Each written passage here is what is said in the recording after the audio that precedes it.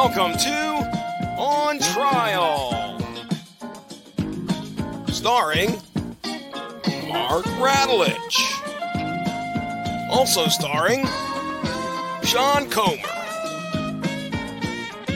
Hope you're ready, Hollywood, because you're on trial.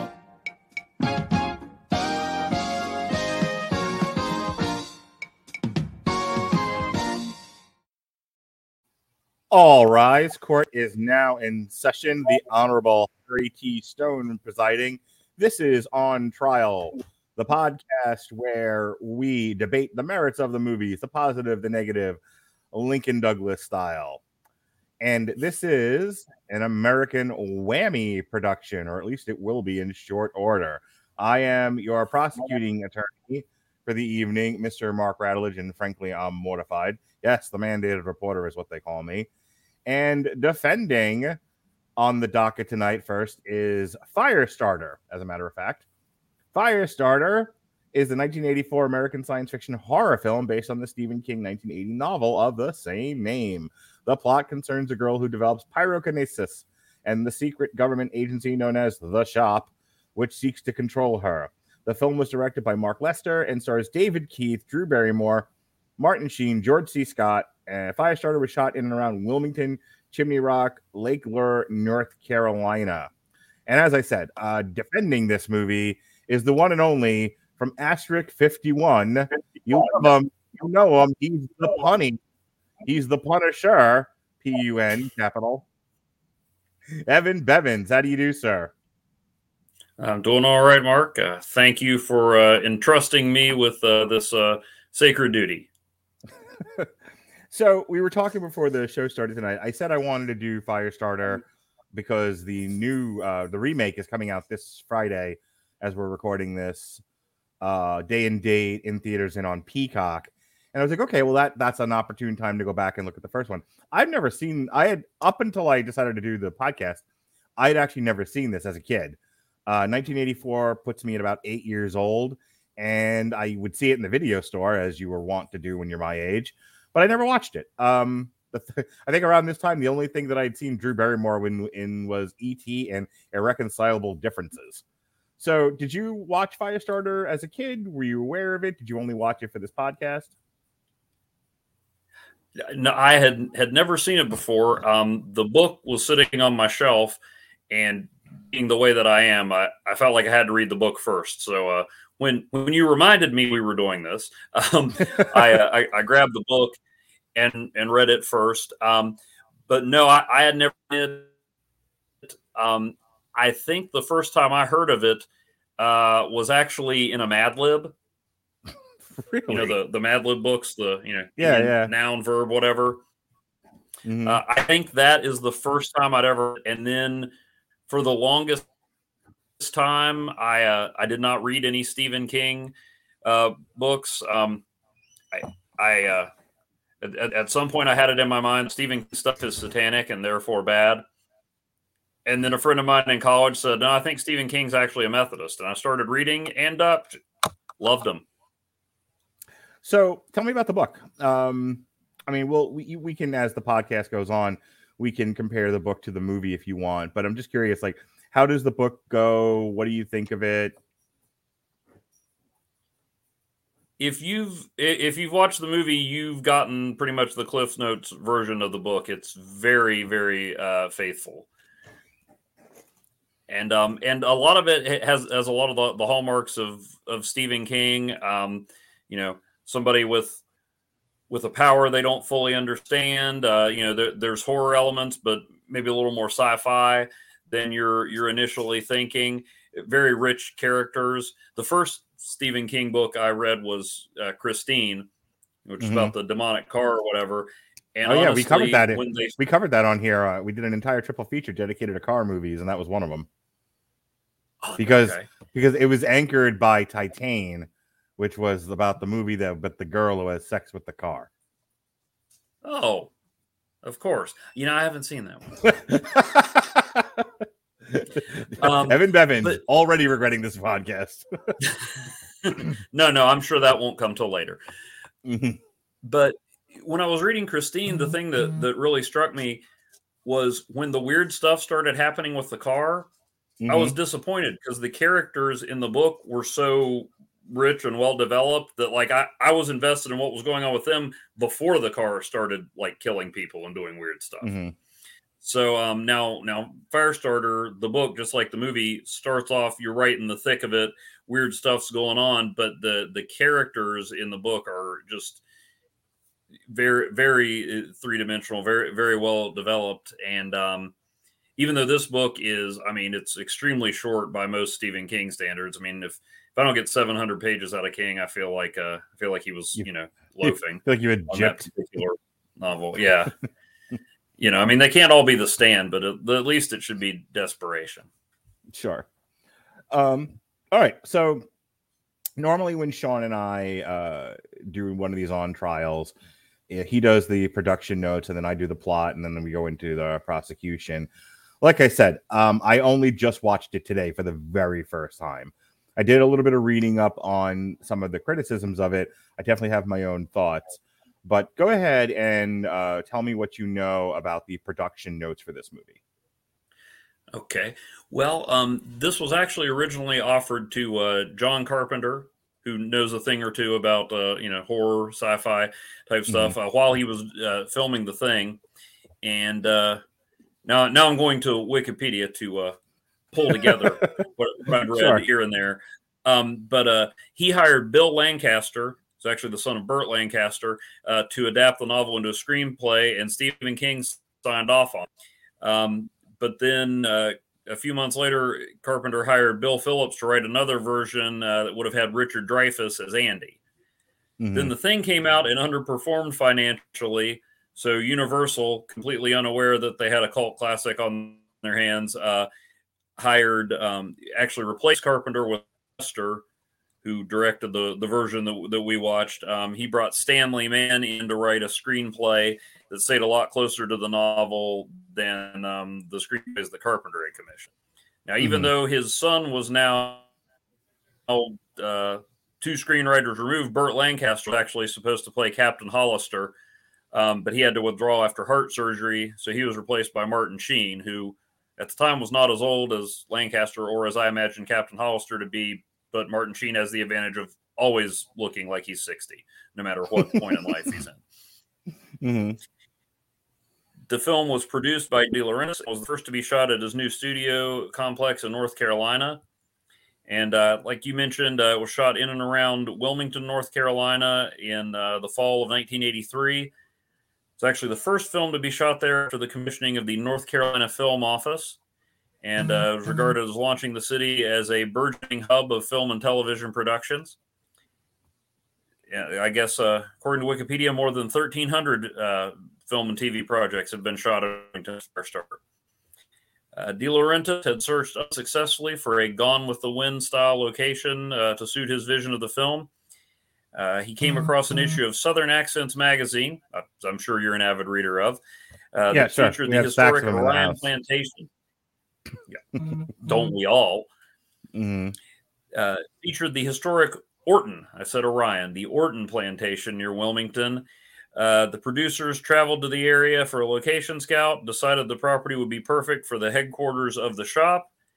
He approached the owners and, to their surprise, asked if he could buy the property so he could set the home ablaze for a dramatic scene in the film. They declined, but they let him use the location for exterior shots, and they used a smaller scale replica of the main house for the fire scene. Orton Plantation has since been used in dozens of films and television shows and is now owned by Louis Moore Bacon. Yeah, Louis. All right. So here's what happens in this movie. As college students, Andy McGee and Vicki Tomlinson participated in an experiment where they are given a dose of low-grade hallucinogen called Lot 6, like you do in college.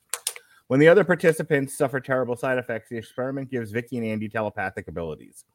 Vicki can read minds and Andy can control others to do and believe what he wants, though the effort sometimes gives him nosebleeds, limiting the otherwise very strong power. Andy and Vicki, now married, have an 8-year-old daughter named Charlene Charlie McGee, who has pyrokinetic abilities, the power to control heat and fire, and can also see the near future. Andy comes home from work and finds Vicky murdered, like you do, and Charlie abducted. The family had already suspected the government agency that sponsored the experiment. The Department of Scientific Intelligence, the SHOP, was watching them. The government wants to weaponize Charlie's powers because, of course, they do. Andy finds Charlie and rescues her by blinding the agents. And for the next year, they are on the run. The cops got their gun, and right about now, they're going to have some fun. Farmer Irv Manders and his wife Norma take in the pair. Andy tells Irv the truth so that when the shop arrives, he is ready to stand with them. However, Charlie quickly dispatches the agents when they arrive because, fire. They go on the run again, but Andy's power has weakened. They go to a secluded cabin and prepare to go public with their story. Unfortunately, the head of the shop, Captain James Hollister, sends agent and assassin John Rainbird to capture them and stop the release of information. To protect themselves, Andy writes letters to major newspapers unintentionally revealing their location. After capture, father and daughter are kept separated. Andy is medicated and subjected to tests and given drugs which decrease his powers. Meanwhile, Rainbird pretends to be John, a friendly orderly employed by the shop to gain Charlie's trust and encourage her to submit to the tests. Charlie's powers increase exponentially. She continually demands to see her father as they promised. Andy is revealed to be faking the acceptance of his drugs, so his powers have never decreased, and it was all a ruse to make Hollister drop his guard. Once alone on a walk from the house, Andy uses his power to get information from Hollister and arranges to leave with Charlie that night. He slips Charlie a note when she immediately tells John Rainbird about the escape. Since he has wanted to kill Charlie since first hearing about her, he hides in the barn so he can kill Andy as well. Charlie enters the barn first, and Rainbird succeeds in convincing her to begin the climb up the ladder to him. His plan is foiled once again. Andy enters, and Charlie instead runs to her father. She tells him that John is present and asks if they can take him with them. She is saddened and angered to find out the truth, yet believes that Rainbird when he states he will not kill her father if she comes to him. To save his daughter, Andy orders the still mind-controlled Hollister to shoot at Rainbird.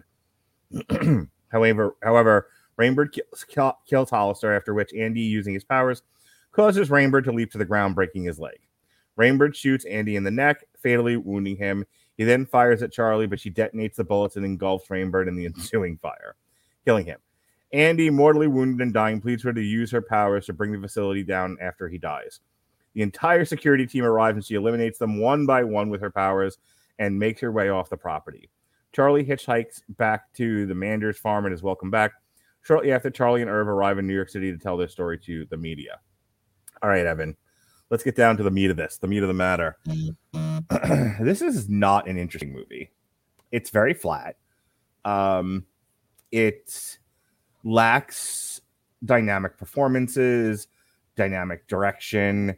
It just kind of feels like almost like a made-for-TV movie adaptation of a Stephen King story.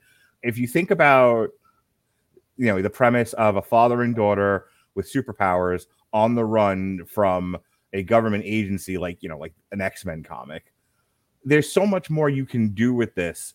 There's so much more gravitas that you can give it, so much more action.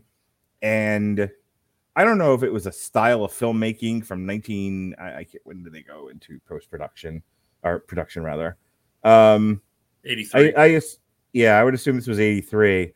I don't know if it's a sign of the kind of filming techniques in 1983 that were just limitations, but the film just feels very static at times.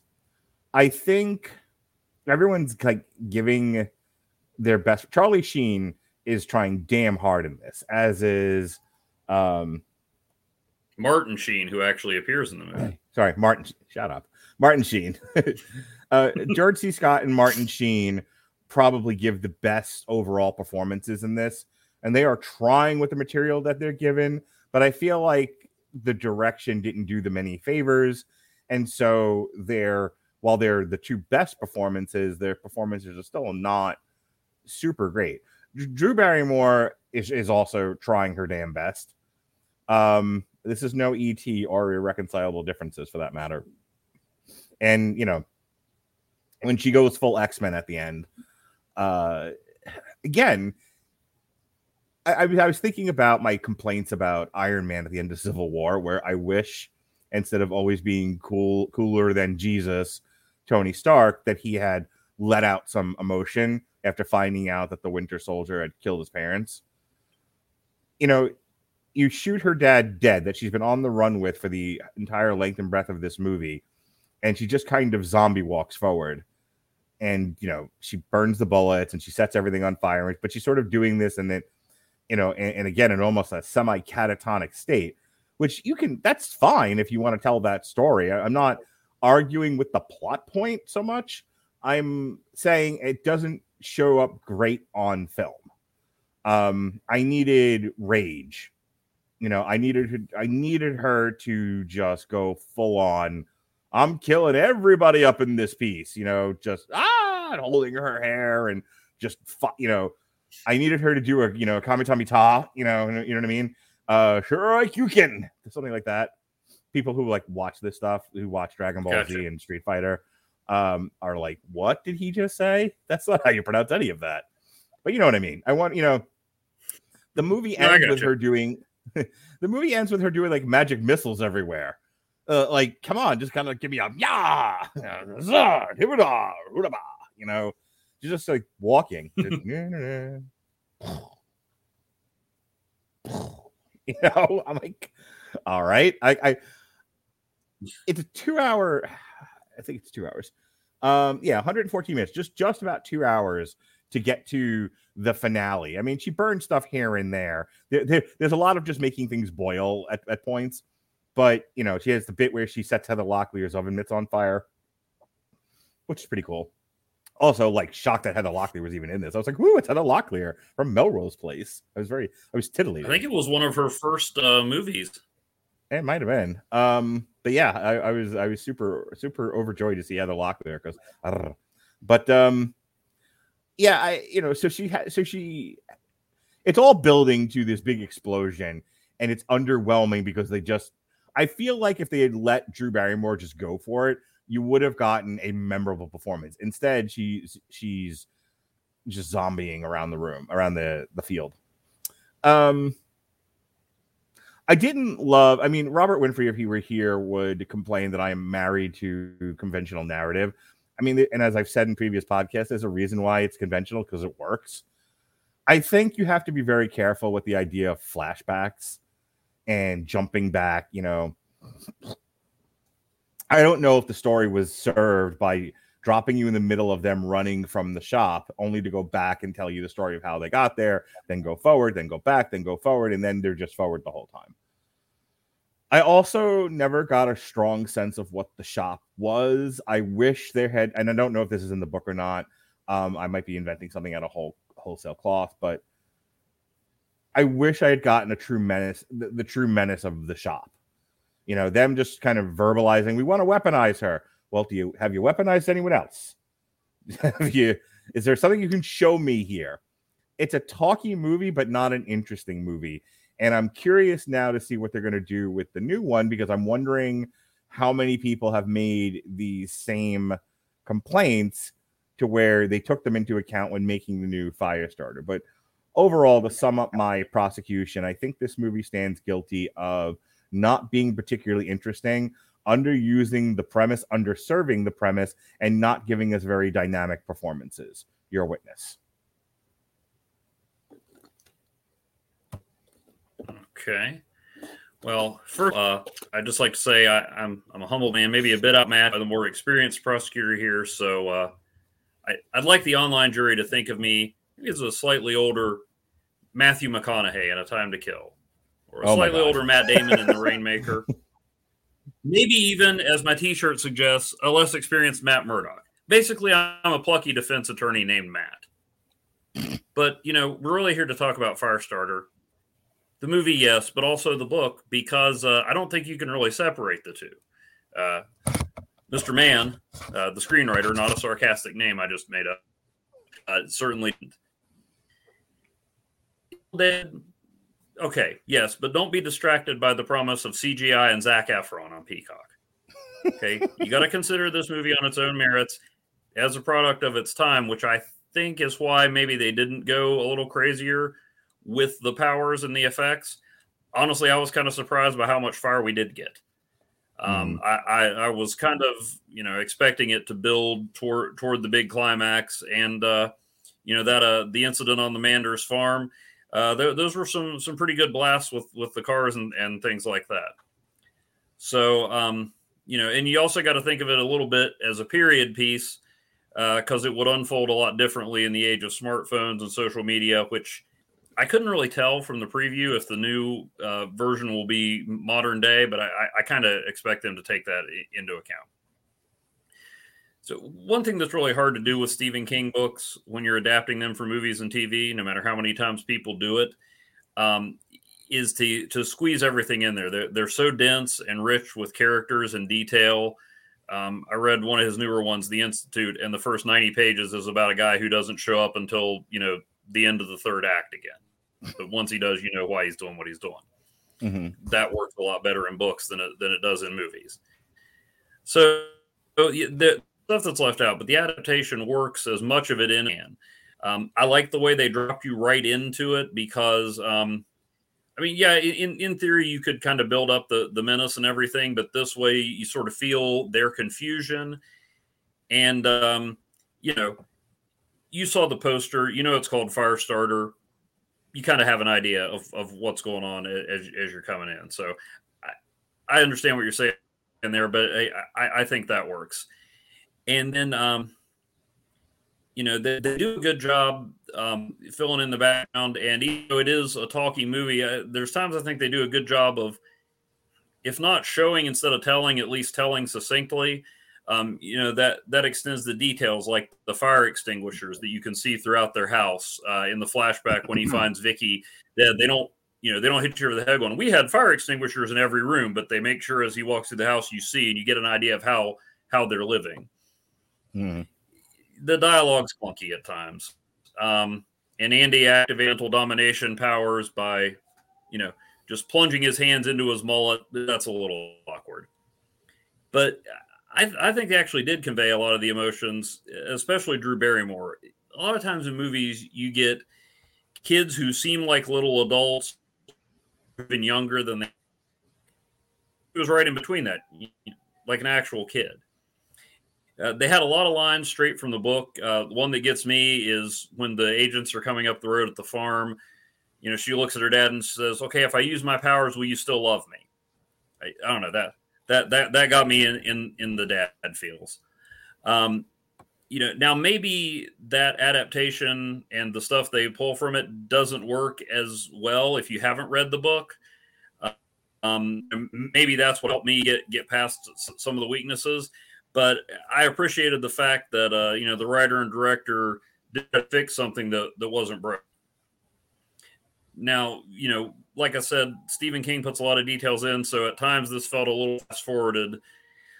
When Andy's at the shop, he actually loses the power because they drug him, and then he finds a way to develop it and hide it from him, whereas in this, he was like, oh, I don't have my powers. Oh, wait, I guess I do. But, for the most part, that was necessary to keep the movie from dragging. Rainbird... I've already seen articles like, hey, the new Fire's fixing it because they've got an indigenous actor playing Rainbird. And even when you bring in General Patton himself, I see why that would rub some people the wrong way. Maybe they should have just changed his name because, I think George C. Scott did a pretty good job of making him intimidating. Although I will concede he's a lot creepier in the book. Well, they say more menacing in the book. He's plenty creepy because they don't explain why he's so fascinated with Charlie in the movie until very late. And then it's just kind of like, I want to kill her and maybe find out about her power. And it's a lot more dark and disturbing in the book. Like I said, the effects were a lot better than I expected. I thought we were going to get one cheesy inferno at the end. The fireballs, which were actual flaming things on strings, I read, that was a little weird.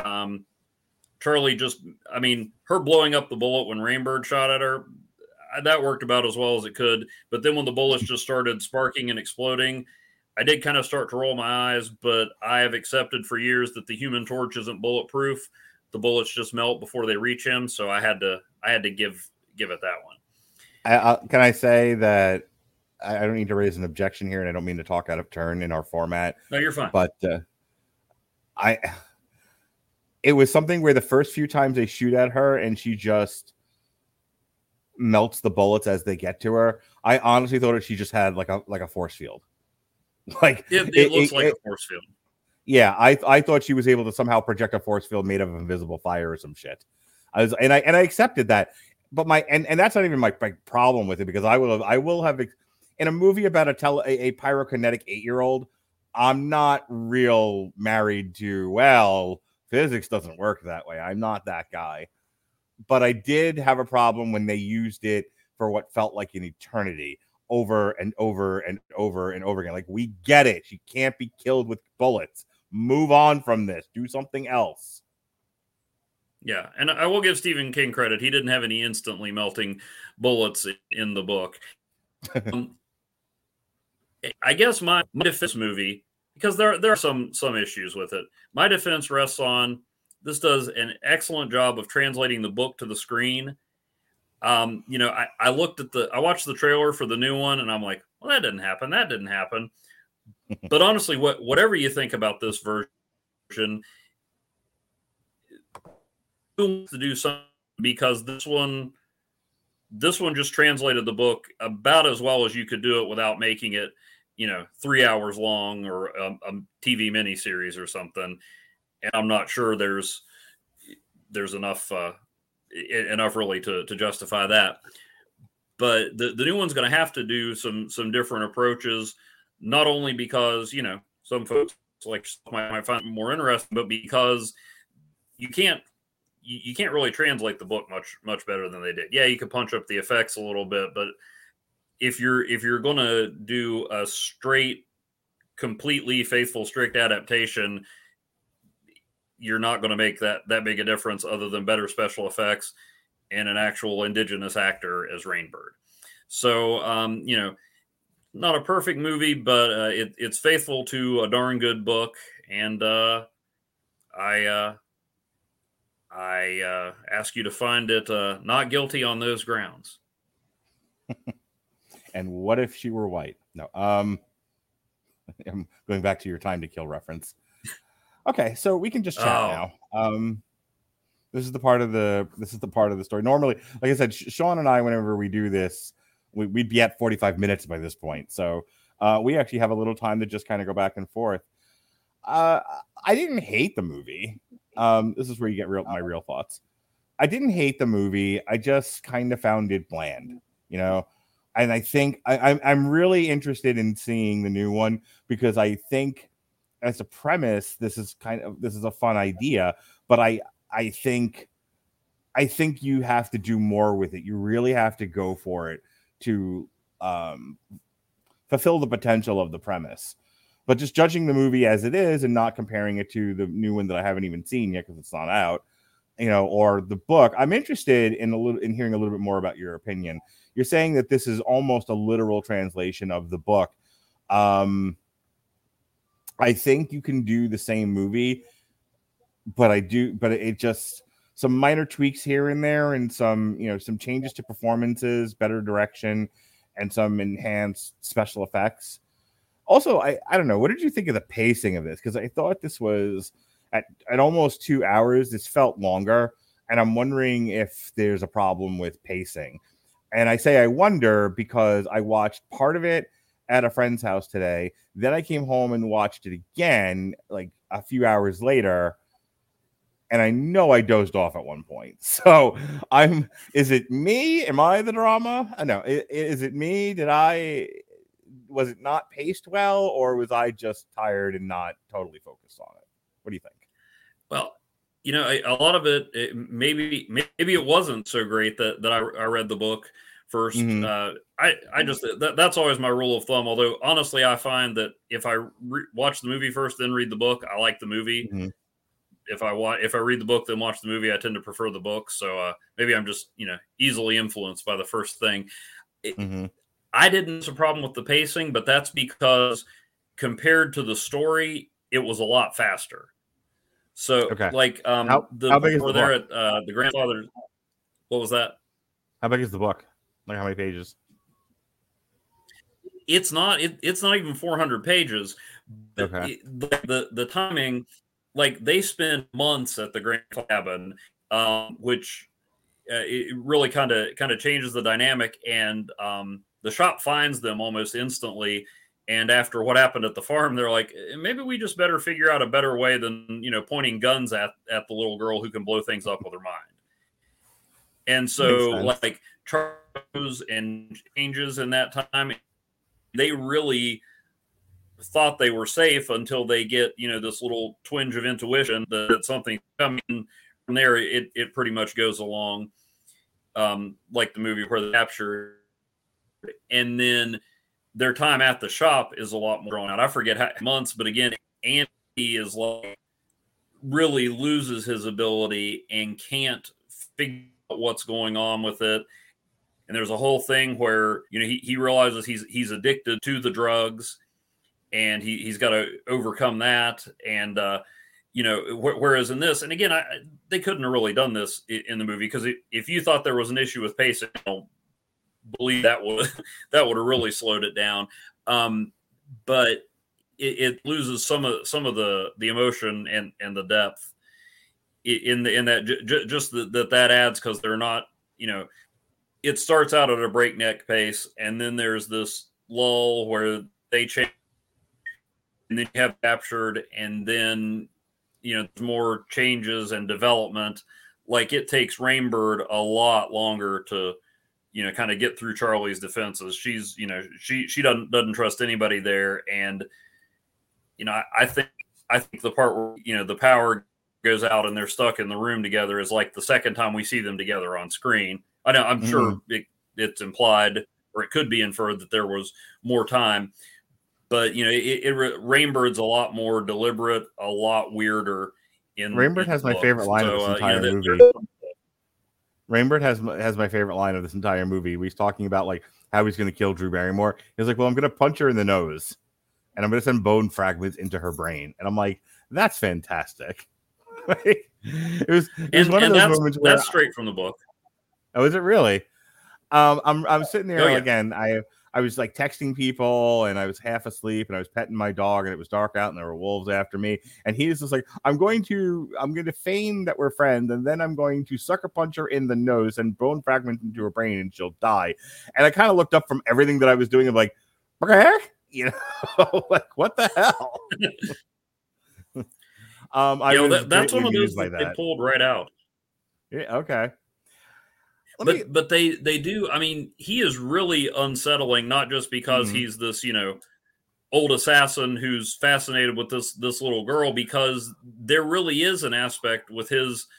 I mean, there's no way his fixation on her is healthy or normal or acceptable, but there is an aspect where he really does care about her in a completely twisted way. But it's he's just obsessed with death. It talks about one of the reasons that he kills people, aside from being really good at it, is because he hopes when he sees them die, he'll get some clue as to what's on the other side.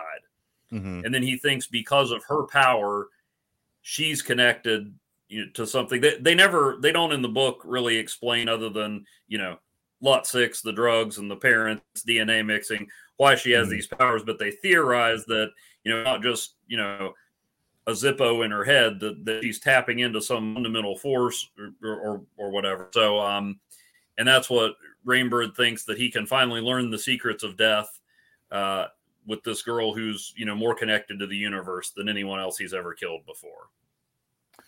Can we talk about the art of adaptation for a second? Because I've heard you say now a couple of times, this is a literal translation of the book. And I know from my experience with Lord of the Rings, we have a phrase on here. I was actually just telling one of our friends about this that I've met recently.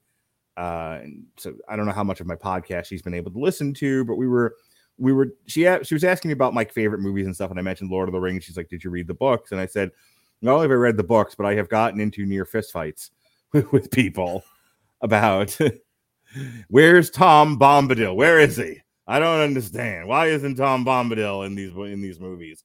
Like he was the fucking star." He lost his passport, couldn't get to New Zealand. Yeah, I mean, but people, like, I don't know if you know this or not, Evan, That's not a setup for a joke, by the way. I'm not about to ask you to take a BDSM quiz or something like that. But like I did Jesse. No, why would you do that? Yeah, to you. First of all, I would, but I don't know if you'd ever talk to me again. Because I think you taking that quiz would almost be as funny, if not funnier, than Jesse taking it. But I digress. I don't know if you know this or not, but people get really upset, really upset when you don't do a literal adaptation of their favorite thing. And, it's like, I found that if you don't like the Lord of the Rings thing, Tom Bombadil, look at the Harry Potter books. My father said that like the first one or two of them are pretty close to the books. And then it's a cliff notes. The movies are cliff notes of the books going from the third one on. Yeah. There's so much detail definitely. that they The leave first two out. are pretty faithful. Right. And then, as you go on, they're taking bits and pieces of things, but they're not fully faithful. And there are people that would argue, and that's the point that I'm trying to make. People would argue that if you don't capture every detail from the book in your movie, it's a poor adaptation. And Robert and I have talked about this before. An adaptation is just that. You're taking the source material, like a comic book. Like Civil War wasn't a literal translation of the Civil War comic, as you know. They took the premise, they tweaked it for the Marvel Cinematic Universe, they put it in the bed with Madonna, she slept with it, and then voila, you had this other Civil War movie that resembles in some ways the comic book story, but isn't a literal adaptation. And outside of my gripes with Tony and the Winter Soldier, it's a darn good movie. I posit, and this is where I want you to weigh in, I posit that sometimes I think you're doing a disservice to the source material by drawing out every single detail. You don't always need Tom Bombadil. You can give his stuff to the Ents and to others to keep the flow moving. You can, in fact, invent a whole character out of cloth, like they did with Steven Tyler's daughter, Liv Tyler, in Lord of the Rings, and give her stuff to do, because, as my daughter pointed out, certainly is a lot of men in this movie. Where are the my little feminist daughter? She's like, I don't see any hero chicks in here. What's with the anti-women movie, Lord of the Rings? And I'm like, easy. He wrote it after World War I. There were no women at that time. You'll be okay. So Maud Garrett in World War II. Yeah. So I just kind of want to hear your thoughts on the art of adaptation. I agree with you. You can't squeeze everything in. Especially, the first two Harry Potter books, to go back to your example, were probably the last two that you could fit in a movie that people would actually sit through. The third one, Alfonso Cuarón, who I've learned was a little too fascinated with the Dementors freezing things, but that's not the movie that's on trial here. No, you can't sacrifice the movie experience just to shove everything in. What I liked about this one is that even the changes that I didn't necessarily, for the things they left out that I thought took away from it, didn't hurt the basic premise of the story. I've seen some things where they make changes and I don't understand why. Obviously. And how does this add to the narrative? How does this add to the narrative? What are we? Why was this in the movie? Is this a studio note? That sort of thing, I assume, is what you're talking about. Yeah. We may. There's a comic I don't know if you're familiar with called Life that they turned into a movie, and one day we'll talk about that. So I had questions about a lot of the changes. I don't know when we're going to get to it. I'm really busy. I'm only going down to 2 days a week. Yeah, we should do a podcast on that sometime. But anyway, if I can see why the changes are made, or if it enhances or works with the story, I'm okay with it. Like you brought up comics first, not me this time. So you can't squeeze 60 years of Marvel comics into one movie. So you go with the spirit of it. You go with the ideas. A lot of people are still mad that Jarvis was a computer program. Well, oh my God, people are mad. People are mad that the Mandarin wasn't a racist Chinese caricature. People are mad that Tony didn't catch shrapnel in Vietnam. I mean, it doesn't work. I mean, I'm sure there are some people that are mad that my personal favorite MCU character, Korg, isn't a big, boring pile of rocks and steals every scene he's in. But that's neither here nor there. I know you got a lot of Ragnarok fans on the network. Almost everybody on the roster is a huge Ragnarok fan. Yeah. Well, if I hadn't muted the chat because I still haven't seen Doctor Strange, I'd probably be muting it now anyway. You haven't seen Doctor Strange meets the X-Men yet? There's this really cool scene where Logan shows up with Jubilee. Go ahead. Okay, well, no, I'm sure it's all Mephisto anyway. But when are they going to recruit Charlie? Wait a minute now. Wait a minute.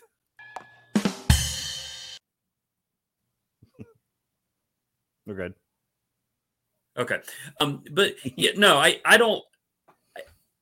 I defended it based on the quality of the adaptation because, I mean, honestly, I'm watching it and I'm like, I was going back and forth because you were kind enough to let me pick, and I'm like, I'm not sure how I feel, and I finally landed on, you know what? They didn't butcher the story. They got the story right. They included the stuff I thought was important. No, it doesn't have to be faithful. I mean, Zack Snyder made a pretty darn faithful adaptation of Watchmen, and after it was over, I was like, well, that happened. Yeah, that's actually a really good example. I had already seen the visuals. Watchmen's a really good example of an adaptation to where, and I think a good comparison is Watchmen and Civil War again, because Watchmen is almost a page-by-page adaptation of the book where they essentially just kind of tore the book apart, storyboarded each page, and that was your movie. And a lot of people walked away from the Watchmen movie going, this was boring as shit. And this feels a lot of problems people have with Watchmen is that it feels not only overly long, but not narratively coherent. It's not as snappy as it needed to be for the kind of movie that it was, as opposed to Civil War, which we talked about, where they took resonant issues that have happened in the MCU. I mean, there's that whole, the reason why they're making the superheroes register and be under the control of the United Nations is because not only did Wanda just kill people, but the Avengers have killed people before. I mean, Tony invented a murder bot. Shit has happened. And while I've argued to him blue in the face that, Ross's examples of where's Thor and the Hulk, as if you could control either one somehow, it's kind of, the greater point, I think, is made of, you guys have run around, and he says this in the movie, it's like, you guys have run around unchecked with no supervision and people get hurt. And maybe you need some guidance because, I don't know, maybe putting together a paramilitary terrorist team of superheroes is not a great idea. Taking the law into their own hands and just going off avenging people. So I mostly enjoy Civil War, and I think it's a really good example of, when you think about what Civil War was, it was a ideological fight between Captain America and Iron Man about consent and self-determination. And what was the movie Civil War about? An ideological debate between Captain America and Iron Man about consent and self-determination. So after that, it's like, do the details matter that much? To some people, they do. Some people take this, Robert and I talked about this, I think 2 weeks ago when we reviewed The Northman. Some people take the stuff that they love in nerd culture, and that's their whole personality. So when things don't work out quite the way they will, it's almost an invalidation of who they are. So that you didn't put Tom Bombadil in the fucking Lord of the Rings doesn't hurt me personally, but for other people, it's a knife in the heart. And I'll give you the final say on Firestarter and the art of adaptation before we start heading out for the night. Okay. Well, like I said, I enjoyed the movie. I'm not going to say it was without faults. And maybe honestly, it does help to read the book first. Maybe that smooths over some of the things because you can No, fill in Evan, some books blanks. are for burning.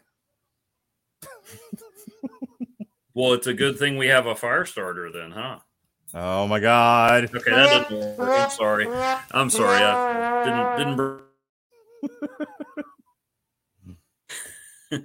No, I enjoyed it overall. I am kind of curious to see what they do with the new one, just to see, if they do successfully adapt it while going in different directions. I mean, there's certainly a lot that wasn't explored in the book that you can do, but I thought it told a good story and an emotional story that resonated with me, and the movie reflected that. So could there have been lines delivered a little more convincingly, especially by the government agents?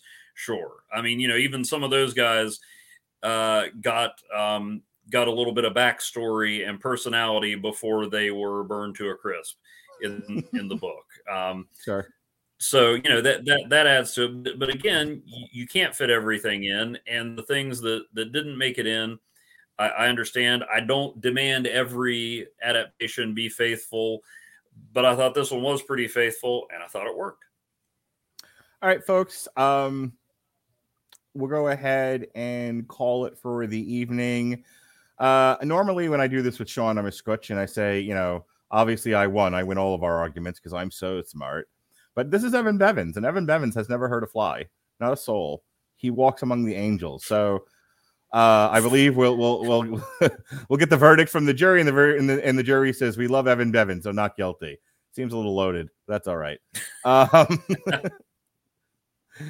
right, folks. That is our review. What are you going to ask me to talk about next? I feel like you're buttering me up. No, dude. I'm trying to cut back. I had to cut stuff. Like we were supposed to. I feel so bad. See, now I'm trying to do plugs, but you're making me talk. I feel bad because in the great pullback of 2022, to where I laid out a plan to cut back from 87 podcasts in a week to just 2 by the end of summer. I had to just straight up cut people's shows, and some of your stuff got cut. And we talked about killing during one of my manic highs to where I wanted to do every comic book adaptation, and I was like, I'm going to do all of these shows with Evan. Because you're very one of the things that I like about you is how available you are at a moment's notice. So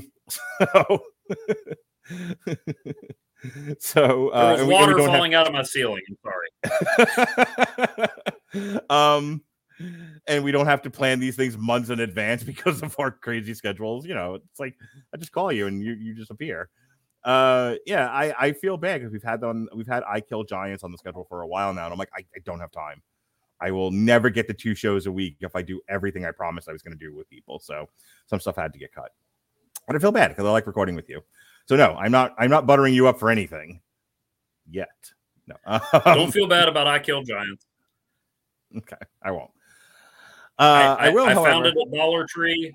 I'm going to use it as blog fodder, if nothing else. So perfect. Well, maybe someday in the future, I'll have a reason to pick up another day, and we can revisit the idea. Or one night I won't want to do the Metal Hammer of Doom, and instead I'll want to do I Kill Giants. Who knows?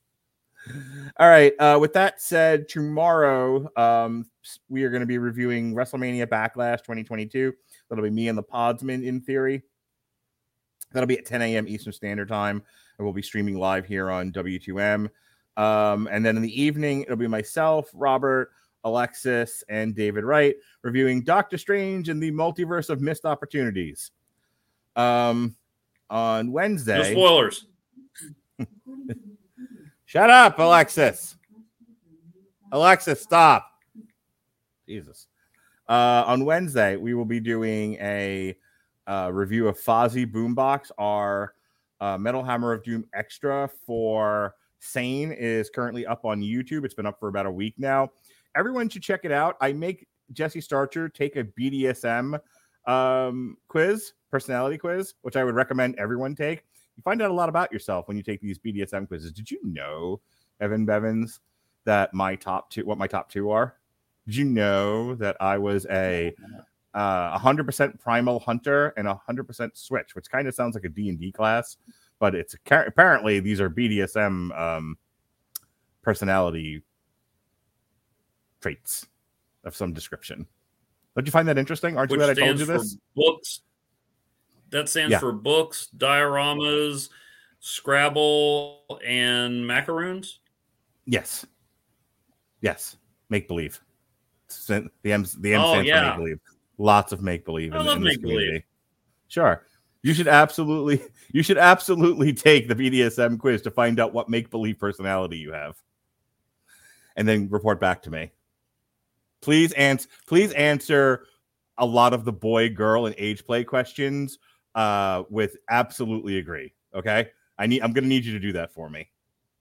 I'm going to absolutely disagree right now. 1. All right, moving on. So that's up in the archives. Thursday, Evan will be back. Believe it or not, this was Evan Bevan's week. Thursday, Evan will be back, and we'll be talking Moon Knight season 1. Are you caught up? Have you seen it all now? I have. Okay, I couldn't dodge spoilers for that and Doctor Strange at the same time. Fair enough. We'll be reviewing that Thursday night at 10 o'clock Eastern Standard. I'm 3 episodes into it. I have 3 more episodes left. Easily right now, the 3rd episode's the best one, but we'll see how 4, 5, and 6 are, and we'll talk about it Thursday. This weekend, we've got a re-airing of Money Monster starring George Clooney and Julia Julia. Damn it, Roberts. That's the one. Thank you, Julia Roberts. And then we've got on Sunday, we've got an Everyone Loves a Bad Guy re-airing.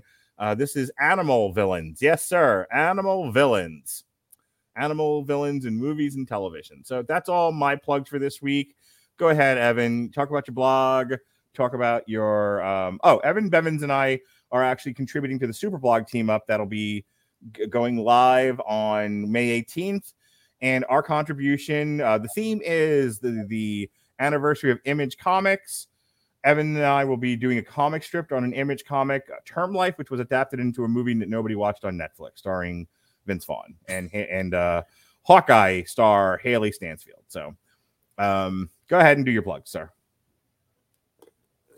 Okay, well, you can find my writing at asterisk51.blogspot.com, where I've already talked about some of the high lows of Moon Knight's career. I'm currently working my way through Secret Defenders, the greatest comic of the 90s you've never heard of, where Doctor Strange picks a random team from some psychic tarot cards, and right now they're chasing a serial killer across Route 66. His name is Roadkill. But I also get into some movies on there. You might see I Kill Giants on there one day. I like to see what I can find at the Dollar Tree, and if I can get through watching it. And see, you can also find at oh man, I wish you edited these like Jesse, because you could just cut this out right now. On Webtoons. No, Evan, I like you raw and unedited.